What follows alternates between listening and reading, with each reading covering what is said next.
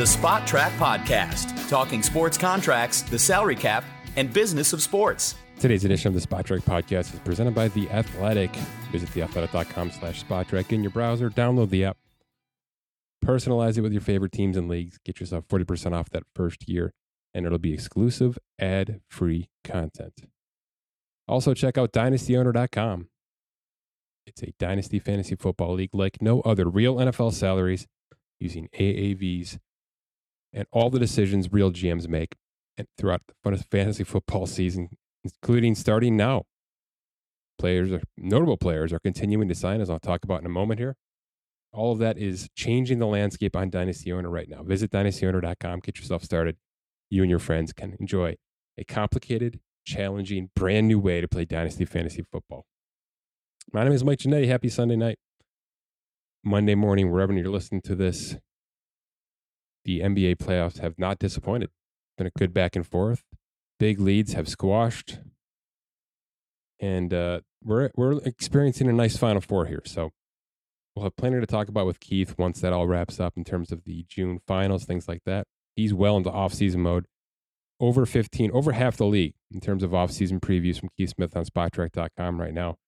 And I'll be picking out some notable notes from those soon with some more deep dives into the NBA offseason because, as you know, it's not just about free agency. It's not just about who's available, but who may be available via the trade. That's kind of how things work. And that's what I'm going to focus on in the NFL here quickly early on. Front show, quick NFL update. Back of the show, Cousin Dan joins me to talk New York Mets, one of the most interesting teams to start the 2022 MLB season. We're at the quarter pole of the Major League Baseball season, and the Mets are down to 2 aces, let's put it that way. But still atop the NL East, 8 games up at the time of this recording. Comfortable. Does that mean they can coast for 6 to 8 weeks, which is what Max Scherzer's injury timeline is currently laid out to be? Dan and I break down not just that, but a couple of pending free agents, some extension candidates, certainly Pete Alonso's future in New York and financially what that might look like, and a couple other notable things with one of the more interesting teams in Major League Baseball. So that's the back end of the show. Like I mentioned, quick NFL update here. Jadeveon Clowney goes back to Cleveland as expected. And that's kind of the theme right now, right? I think a lot of the later free agents, right? The big boom was exciting. I thought the J.C. Jackson move, certainly a couple of the wide receiver moves were extremely interesting in terms of the movement around the league. And obviously Von Miller joining the Bills was a blockbuster move. But as we got into the late March, early April, and now into May's, certainly past the draft, things are going to be status quo. There's going to be a lot of familiarity built into the late season moves. Clowney going back to Cleveland to me was always a foregone conclusion. You're going to hear that he turned down more money elsewhere. The 11 to 14 million he's going to make here, probably starting at 8 or 9 in terms of base value. Certainly haven't seen the breakdown yet. But he's on a team that can win some ball games. He's comfortable. He's got a familiarity. He's got coverage on the other side of the line with Myles Garrett. Not many teams can offer the defensive line that Cleveland can right now. And also hand out what could be more than $10 million for 2022 to Clowney. So it's a good fit. To me, this was always going to happen. And if you look around the recent signings, Tyrann Mathieu going back to New Orleans, Jarvis Landry going back to New Orleans, it just makes total sense. I think Baltimore had an in with both of those players, but Baltimore is, I'm going to put this lightly, Baltimore is maybe the cheap man's version of a good NFL team right now. But they're not alone. I think Green Bay is this way. I think Pittsburgh has operated this way, and they still won a lot of ball games. They just simply will not go north of a certain number, and certainly New England's in this conversation. They have a number, they have a dollar figure, maybe they have a percentage, and maybe that's positional based, maybe that's based on production, but you can tell that it's a very analytical process, that we're not going to just swing the fence for one name and hope that changes the landscape of our season, even though I think Jarvis Landry, as a number 2, number 3 option on that team, could have really changed things for Lamar Jackson. But, he chose New Orleans on basically a $3 million base value with a chance to double that and then some. And Tyrann Mathieu got less than $10 million a year to go to New Orleans, back to New Orleans. So there's some familiarity involved here. There's obviously it's about reps too. Jarvis Landry knows he's got a chance to really catch some balls.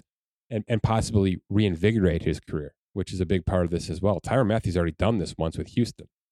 Took a 1-year, $7 million showcase deal in Houston, turned that into $14 million a year for 3 years in Kansas City, and now he's on contract number 4. Took a little bit less, certainly based on his age, and maybe joined a not as great team, but has a chance to turn a not as great team into an above average team in what can be a weak division. So, like I said, it's not just about dollars right now. And in fact, it's probably less about dollars than anything else when it gets to May. So the Landry deal makes a ton of sense to me. You're going to see a couple of running backs now sort of pop into certain rosters. I do think there's some teams that need that. And that's going to lead into the next conversation, which is as we near camp, hopefully over the involuntary stuff, there's no major injuries. But unfortunately, I can't say that without knowing that something's going to happen. And that will certainly trigger some different conversations, right? Trade candidates, who has surplus at certain positions, things like that. But once we get into camp and guys immediately start not working out, guys do get injured, it's going to be extremely quick who's available, who's on the trade block, bang, bang, because then you're smelling week 1. I mean, once you're into the late July, you're smelling week 1 at that point. So there will be a bit of a lull here. And like I said, hopefully, knock on wood, not too many serious injuries that really change some of these rosters up front. But financially speaking, I think it'll plateau here. Now, you will see some trades happen. There are just some guys out there, and certainly the quarterbacks are one of them, with Garoppolo and Baker. And the Deshaun Watson decision is going to change, I think, people's approach with that. It sounds like that's about 3 to 4 weeks away, but there is finally some kind of NFL involvement with that. So certainly that's going to be a forefront. I don't think we're done with wide receivers yet. I really don't. I think there's a couple more to move around here, smaller names, but I do think teams like Green Bay and maybe a couple others just don't have the depth right now. And as some of these young kids that they've added are realized to be not immediate impact players, you're going to see some teams sort of panic a little bit. And that's when we see trades. And that's fun. July trades, August trades, they seem reckless and in panic mode. And to some degree they can be. But I think it also is good teams recognizing we don't have enough to get ourselves through 17 weeks. And especially now with the added week, you have to start to recognize that early on and not have to wait to the trade deadline or even after that.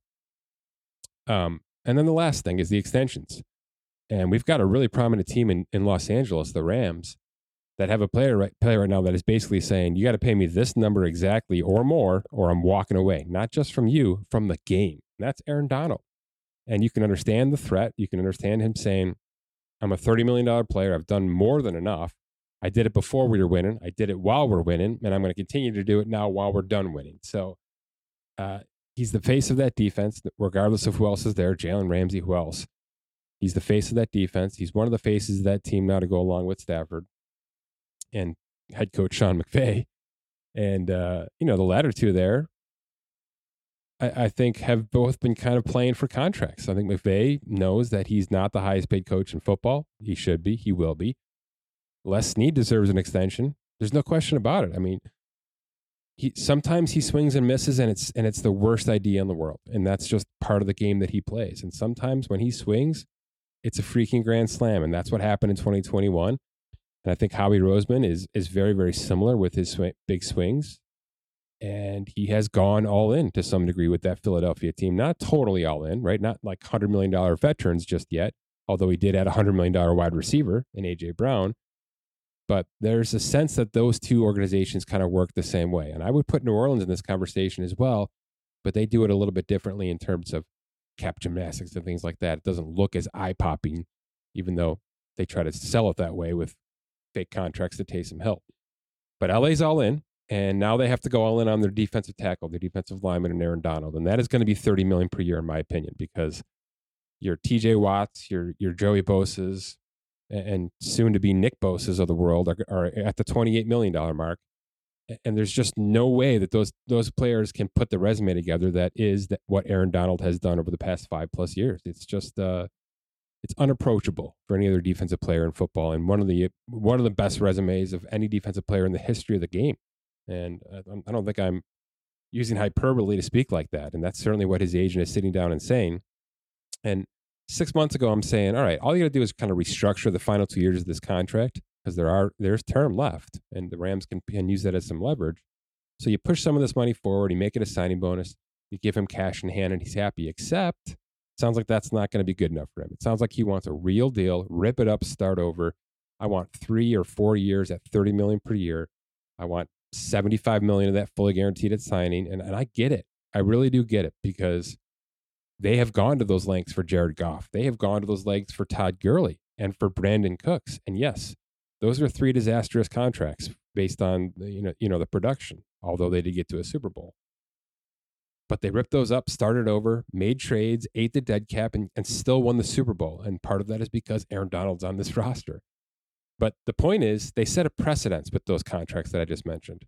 The precedence is, when you prove that you're a veteran that can win the Super Bowl on this team, you will be paid accordingly. Well, Donald not only had proved it leading up to the Super Bowl, he proved that they could win the Super Bowl with him as part of the linchpins. So there's really no backing off here. To me, he's got all the leverage in the world. If the number's 30 per year and 75 fully guaranteed at signing, then that's what the Rams are going to have to do, because their precedence has been not just all in with trades, not just all in with punting on first round picks, but going all in with guaranteed top of the line, top market contracts. Jalen Ramsey's on that list now. Matt Stafford's on that list now. And Aaron Donald's going to have to be next. So to me, that is one of the biggest things to watch over the next few days. I expect it to get done by the end of this week, because why would the Rams let this fester into June when there's really no other way to go but get it done? Because I do believe that we are not being bamboozled by Aaron Donald and his camp. I think he'll walk away from this game. Why wouldn't he? He has done everything he's been asked to do, including get that ring. And he's made tons of money to do it, but he deserves more. So to me, it's 4 for 120 with $75 million guaranteed. It's a quarterback contract, right? It's a second tier quarterback contract. That's what he's looking for here. And I think the Rams would be foolish not to get it done sooner rather than later. All right, let's talk about my beloved Mets and their great start, but their battered roster right now. All right, Dan, I don't like to go homer as much as possible, but it's time. The Mets are in first place. They're 7 games up, and disaster has struck. Jacob deGrom has already been shelved for TBD, and now Max Scherzer is on a TBD situation himself with an oblique injury that, I don't know, it sounds like 2 months, but if they're going to slow play this thing, I think August is realistic. So the top 2 horses in the barn are out, which leaves a couple of guys who have injury histories in their past, Taijuan Walker and Carlos Carrasco, and a couple of youngsters in Tyler McGill and David Peterson. That's the Mets layout right now. I'm going to let you figure this out. Do you want to talk restructuring this roster, or do you want to talk about extending some of the talent on this roster? Because both things are kind of happening simultaneously here. Yeah, let's get into possible replacements, I guess, or how they might restructure things now. All right, question number 1, because you've been watching baseball a long, long time, and you've seen, and look, you live in a small market world with Cleveland, that they can't just go out and get the best available pitcher when something like this happens, right? They have to kind of piece things together, and a lot of times it happens internally. Do you believe that's how the Mets will operate here? There are a couple of names that have been up and down. I mentioned Peterson. There's a Medina kid who's been up and down in terms of like a long reliever who they could stretch out. Is that, you think, plan A is to kind of ride through June, bring up some of the kids, hope you can kind of get some innings eaters out of this? Or is this situation too dire and this team too good to kind of screw around like that? It's a fair question. I do think I mean, they have to at least rely on the depth internally a little bit. Now, coming into the year with Scherzer and McGill healthy, it did look like they had 5 or 6 really good starters. Now you take those 2 guys out of the rotation, the depth is a little bit thinner than we originally thought. I just don't think they need to overreact right now to go get a pitcher tomorrow. I do think that they're going to kind of look internally, maybe try and put 5 together to piece through a couple of rough spots. But no, I don't think they need to rush out to do anything. There's a world where they can stretch out Seth Lugo as well. They've done that before. I don't think it's the best idea in the world with the recent history. But I forgot the name Trevor Williams as well. They have stretched him out from the bullpen the past couple of years. Sounds like he's going to slot in right now. So it's not like they don't have the arms. They have arms, but when you're talking about replacing Scherzer, right, that's generally 3 arms on a rotation. It's just not something you can do. And maybe that's not the approach, right? Was it realistic to think he was going to throw 32 starts this year anyway, Dan?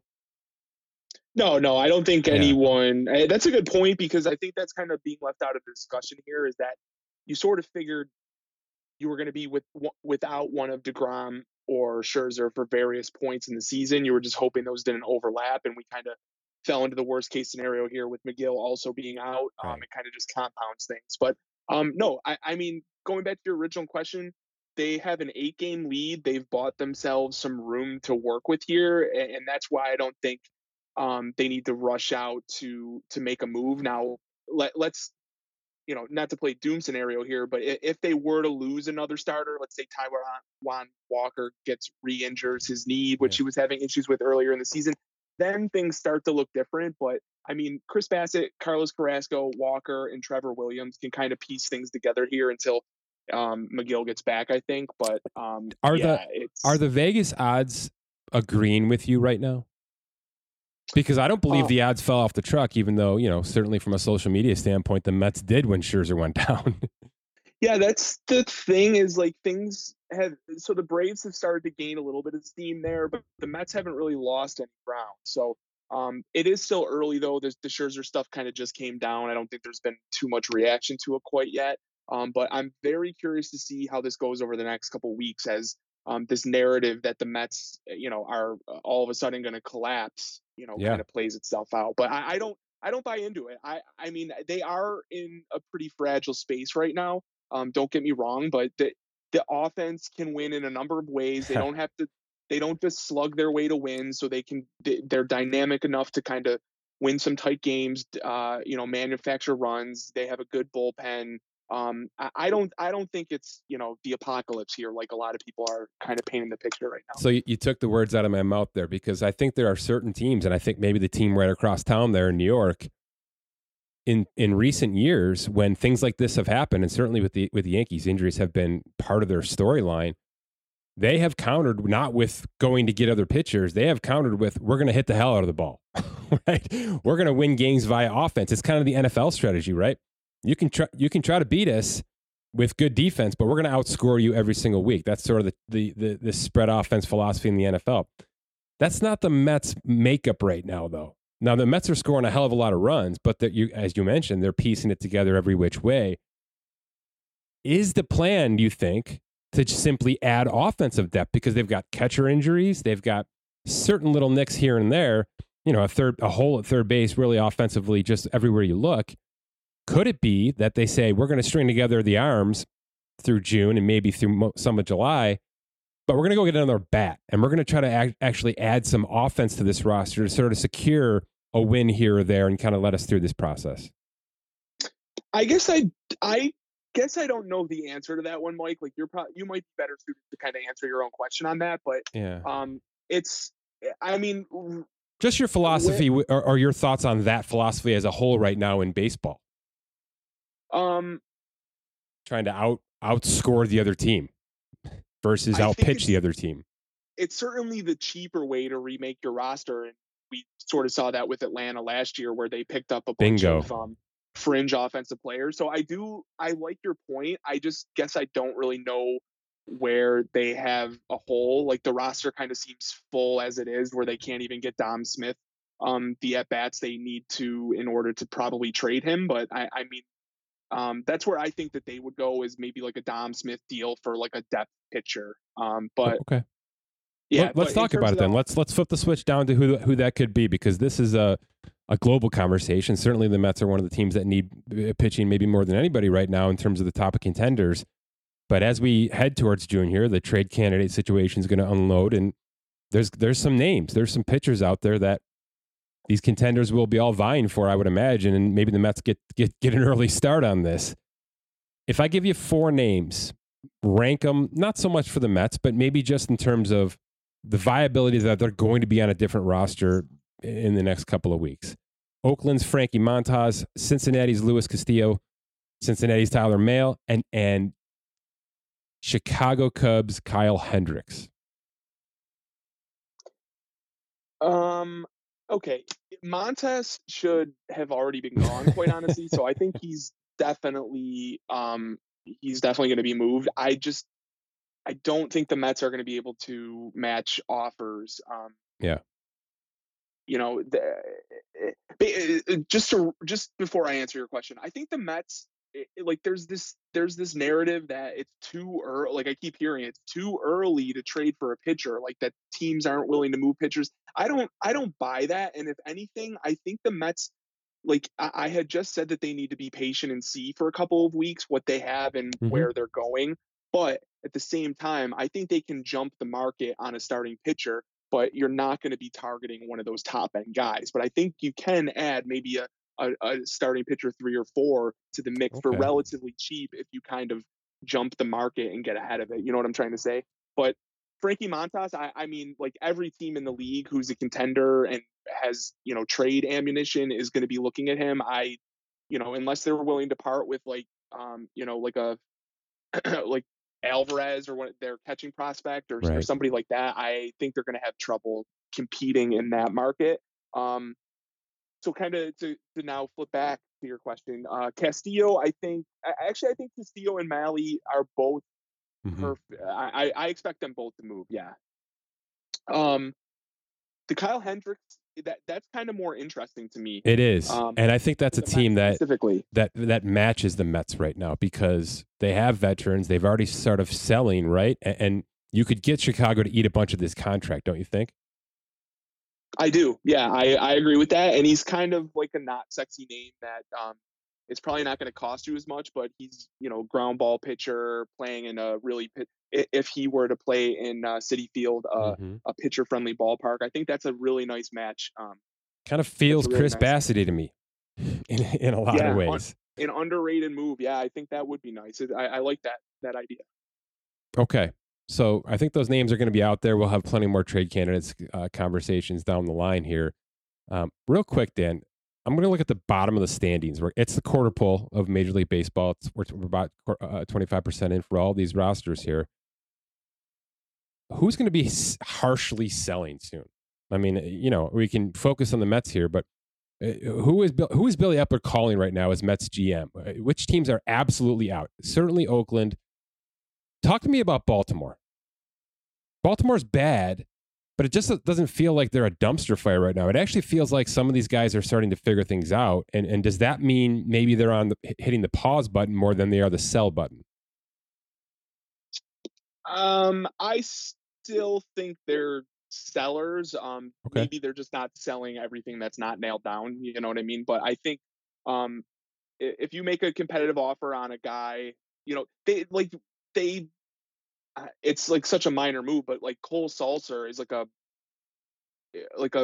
MLB reliever, and they DFA'd him not long ago or traded him for like nothing pieces. You know what I mean? So like they're still willing to subtract from the roster kind of thing, and I'm hesitant to say that they're not going to sell because they feel like they're headed to some sort of positive direction. But I mean, they do have some prospects coming up. Maybe they don't want to like gut it, but I think teams can make the call there. Do you feel the same about Detroit? Or do they have a little bit more figured out in your opinion? I don't know. That's sort of a roster still in flux too. I don't think they're sellers. I think they're more of a pause team. Okay. Yeah. I think I agree with that. Yeah. If I'm comparing the two, I think the Orioles are more likely to sell, and I think the Tigers are more likely to kind of stay afloat and see what they have with the current talent. But they're definitely disappointing to start. The young group of guys that they thought they were coming up have not been as good as it's only 35 games. It's all right. It's time. Cincinnati and Chicago for sure, both sellers, right? Yeah, agreed. Arizona? Yes, I There's a lot of guys to like on that roster. Yeah, I feel like, I mean, I'm going to say this right as their pitching staff gets okay, but I feel like it's going to be a pitcher. They have a lot of young talent, some guys in the pipeline. So like they're a few years away, but I think this is a good year to kind of. I believe we can throw Zach Davies into the trade conversation. Yeah, that's fair. I like that. I definitely do. I don't think you're going to get yourself to a Zach Gallen just yet, and I don't think Bumgarner's movable quite frankly. So I think Davies is the guy to move. He's in that Kyle Hendricks conversation for me without question. And from a Baltimore standpoint, if they're going to start selling, Jordan Lyles is in that same conversation. I mean, it's a mid-4 ERA right now, but I think part of that is Baltimore, right? So I do think there's some fourth and fifth guys out there like you're talking about that teams like New York and certainly, the Phillies, if they need some help down the stretch here, could be thinking about. Colorado, are they for real? They're about a 500 team now. No, I mean, I think they're like, I think the last time we talked about them, I kind of went a little bit hard in terms of I don't really see a direction. I think they they have a direction. I just don't know if I love the direction is a better way to put it. I mean, in a different division, maybe, but not, no, I don't think they're going to compete long term in that. And quick thoughts on Boston before we get back to the Mets. The offense is just too good for them to be this bad all season. I think it's a little bit narrative based right now where everyone just like wants to hammer on them for being so terrible. But I mean, they're only 4 games back from the Blue Jays. Like they're right in the wild card race. Their bullpen is really bad again. I know. They did nothing to address that. They're starting pitching. Yeah. So I guess I'm rambling a little bit, but I think they ultimately sell, but they're not dead right now, in my opinion. No, they're not, and I think that should be at least commended because I've been killing them as well, Dan. But you're right, and they have the ability to hit. So I think they're going to be one of those teams that just has to rely on offense and could actually buy offense, which is weird because they're so bad pitching wise in every regard that they may just have to overcompensate with the bats. And I think it's possible. But I think it's also possible they completely rip this Band-Aid off. Let Martinez walk, trade Devers, trade Bogarts, and just go for it, right?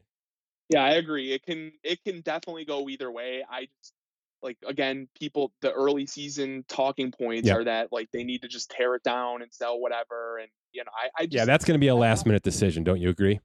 Yeah, I agree. And we've seen them too. They're not just going to like gut it. They're going to probably get major league talent back in return. Sure.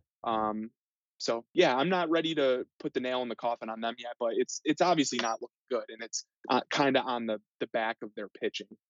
Let's talk some contracts. Polar Bear Pete Alonso is doing it again. We were kind of wondering if this was going to be a 1-year wonder, or a year and a half wonder. It's not. He's actually adjusted his game to become a more complete hitter. His first base has been great. That was always going to be a question mark coming in. It's been great. And now there's a DH in the National League. So I don't know how you look at this guy and think nothing but positive things. He's 27 and a half years old. There's 2 years of arbitration left under his team control. You're going to start to hear the rumblings because he's going to start to get into that NL MVP conversation. And that's generally when contracts start to get talked about. Is it the time to pay Pete Alonso? I would say, yeah. I think he deserves a contract. I don't really see a lot of hesitations in the profile like you kind of just laid out. Yeah. I mean, yeah, I don't have too much more to add. I think it's the right time. To me, it really aligns with the Aaron Judge situation because Aaron Judge had this a couple of years ago where he really broke out. He became kind of the face of New York.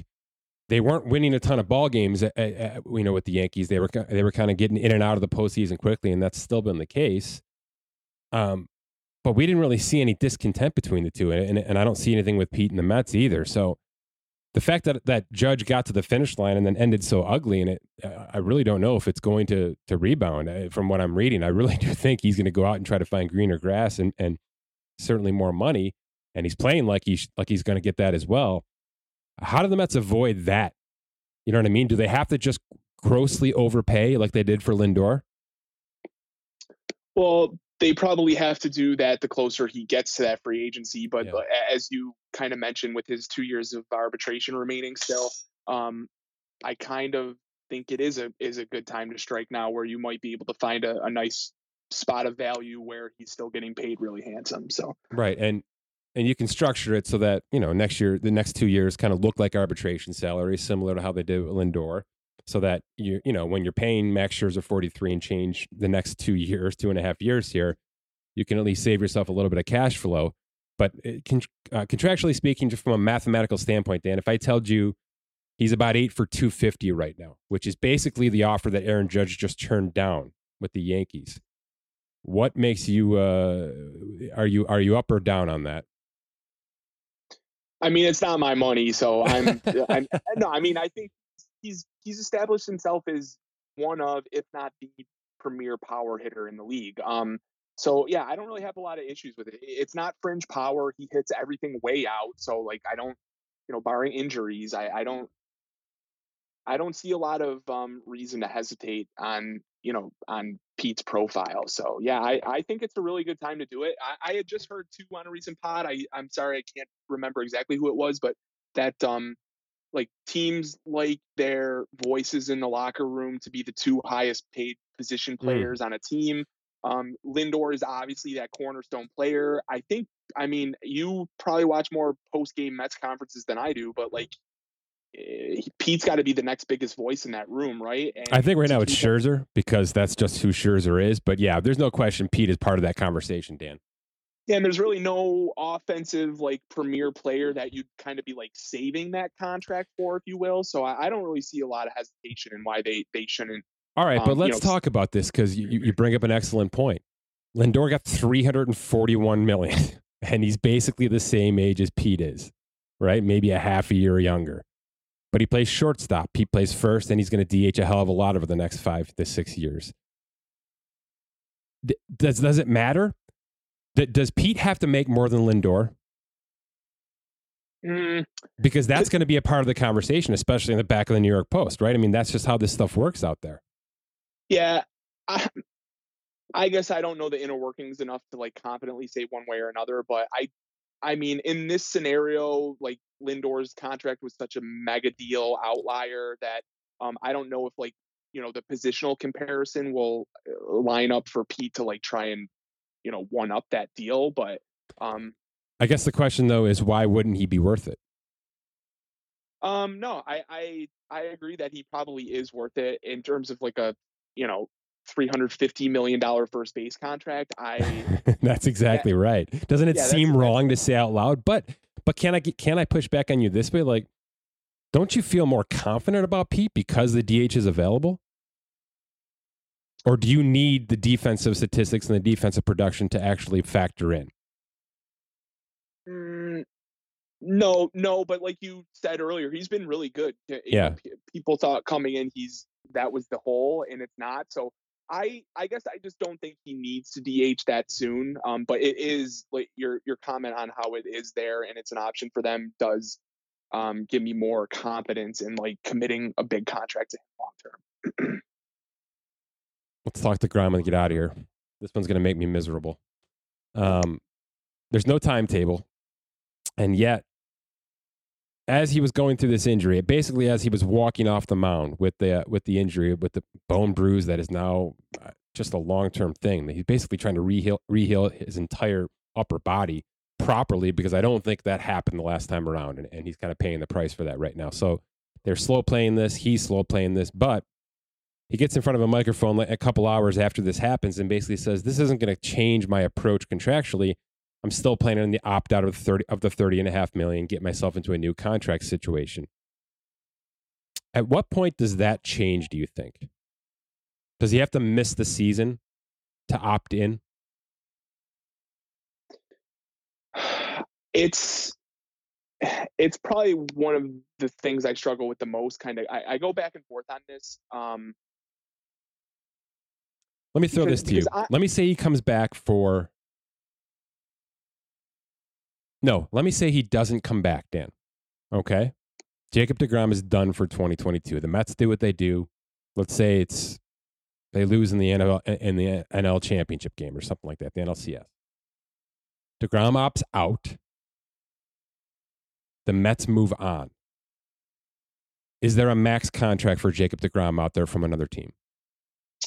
I would say not like he just got. I think it would be like heavily incentive based. Okay.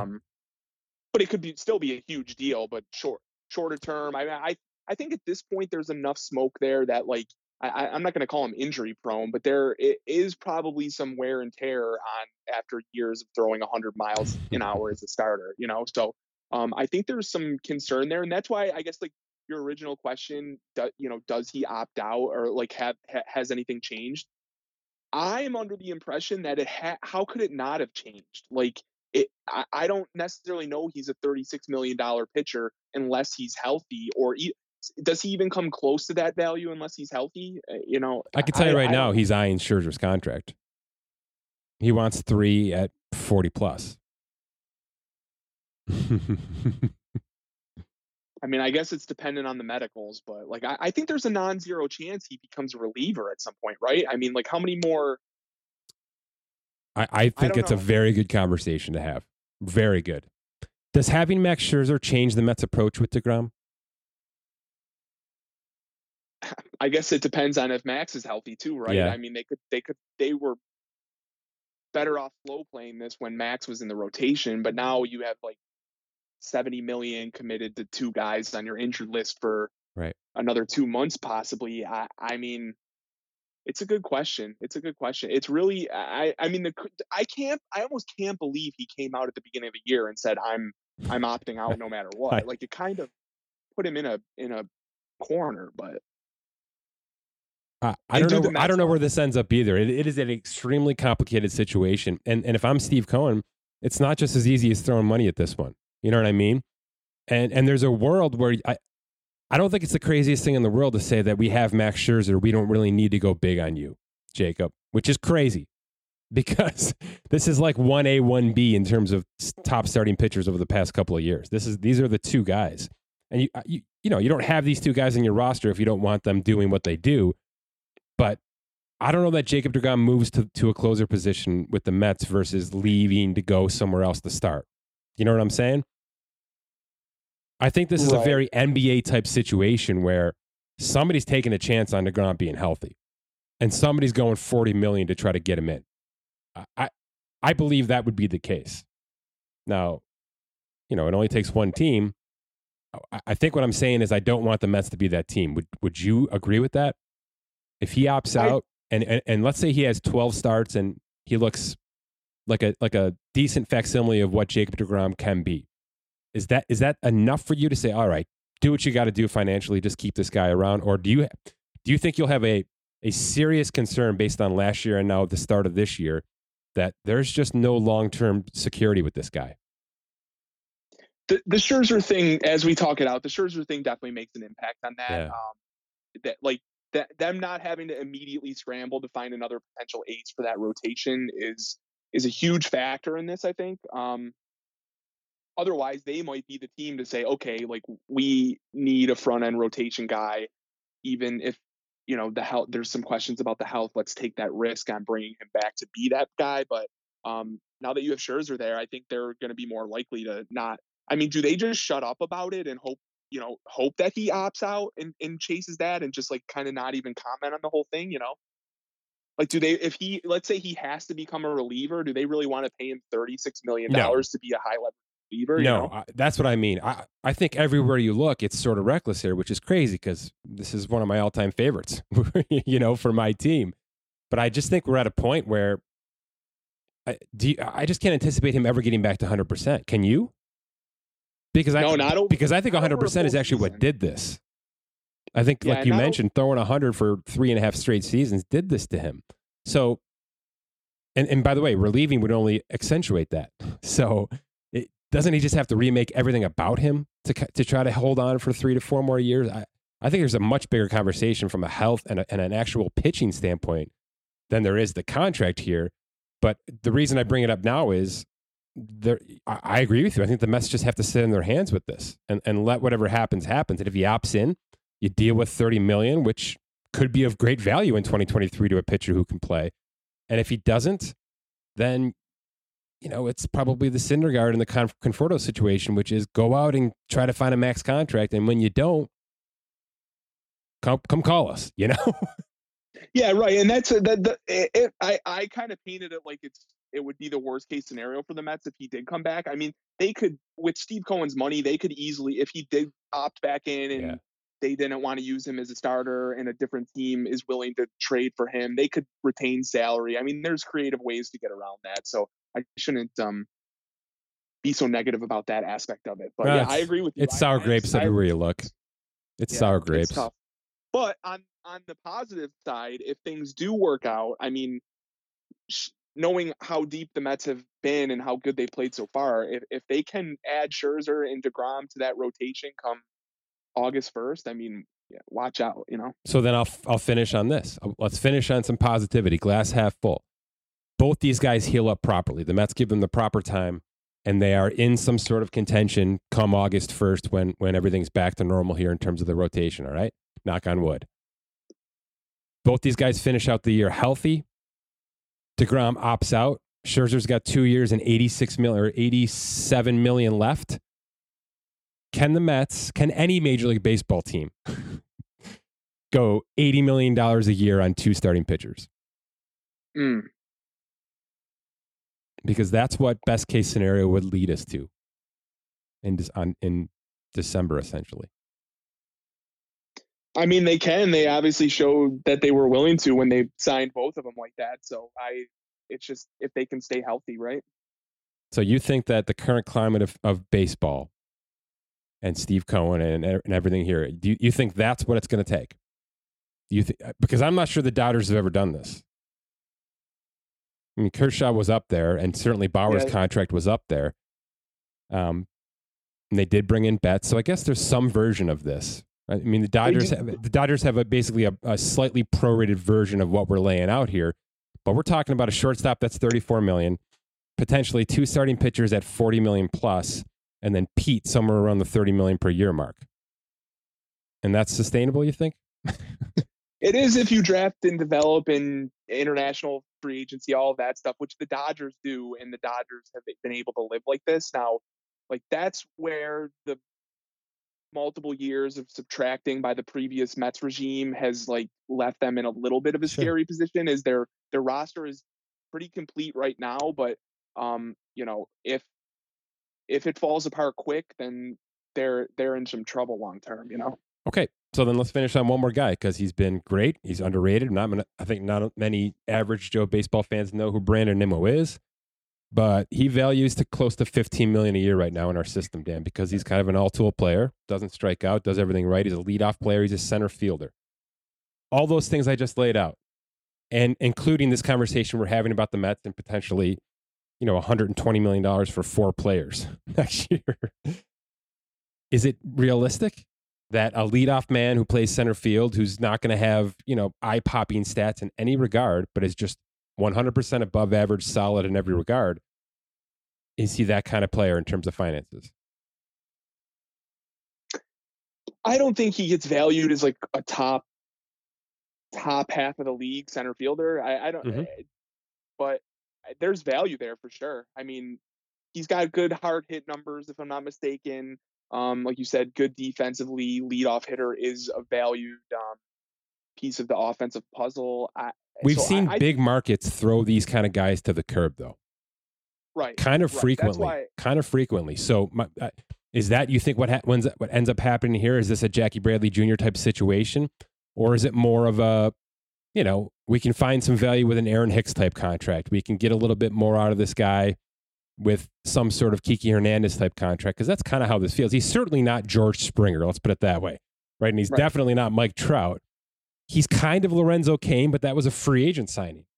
Somebody took him off the market and said, we're gonna overpay you because we're gonna pay for stolen bases, we're gonna pay for defense. I think those days are done, quite frankly.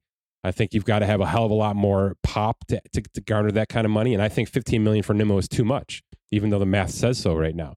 So where does this end up, Dan? Where do you think? I sort of like it. I think he comes in higher than the Miles Straw contract, which we just saw. Yeah. Sort of a similar player, leadoff hitter, center fielder, not a ton of power. But I think he commands. Actually, I don't know, Mike. I mean, he really hasn't stayed healthy over a full year, so there's not going to be a lot of confidence from that perspective. I think he has trouble getting Aaron Hicks' contract. Yeah, he probably settles in the middle at like 7.5, right? Somewhere like that.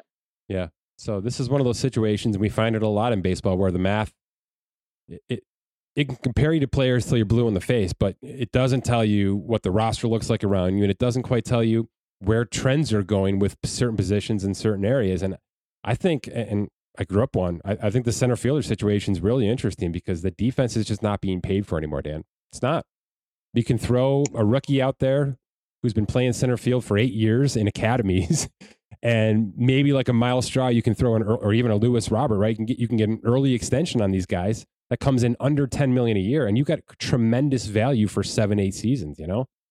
Yeah, or you there's a number of organizations with multiple center fielders who have had to Bingo. get kicked to corner outfield spots too that you can probably acquire like a pre-arb contract kind of thing. So yeah, it's tough sledding for him, but he's got to be in the conversation. He's on an expiring contract. He's going to be a focal point for the Mets as they come down the stretch here. So he'll be a name. He'll be a name that hits the free agent market, in my opinion, that some teams will value. I just don't know if the Mets can get that done, unless they try to do it early right now and kind of keep him into the fold long term here. But one of those guys to bring into the conversation for sure. Yeah, and Marte can play center there too, Yep. so they might have a little leverage.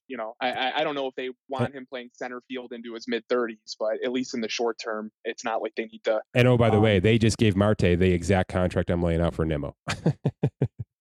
That's fair. So you probably nailed the nail on the head there, bud. That's exactly probably what the long term thinking is.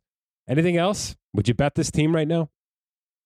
No, I'm actually gonna wait a little bit now. It seems like the market has like overcorrected towards thinking now that the Mets are toast and the Braves are. Sorry, they haven't done it yet, but it's starting to go that way, and there's not quite value on the Mets anymore. But I think it's going to start to go that way in the next couple weeks here, as we see them play without Scherzer and a full staff. So, all right, man, good stuff. Let's go Mets. Sounds good. Thanks.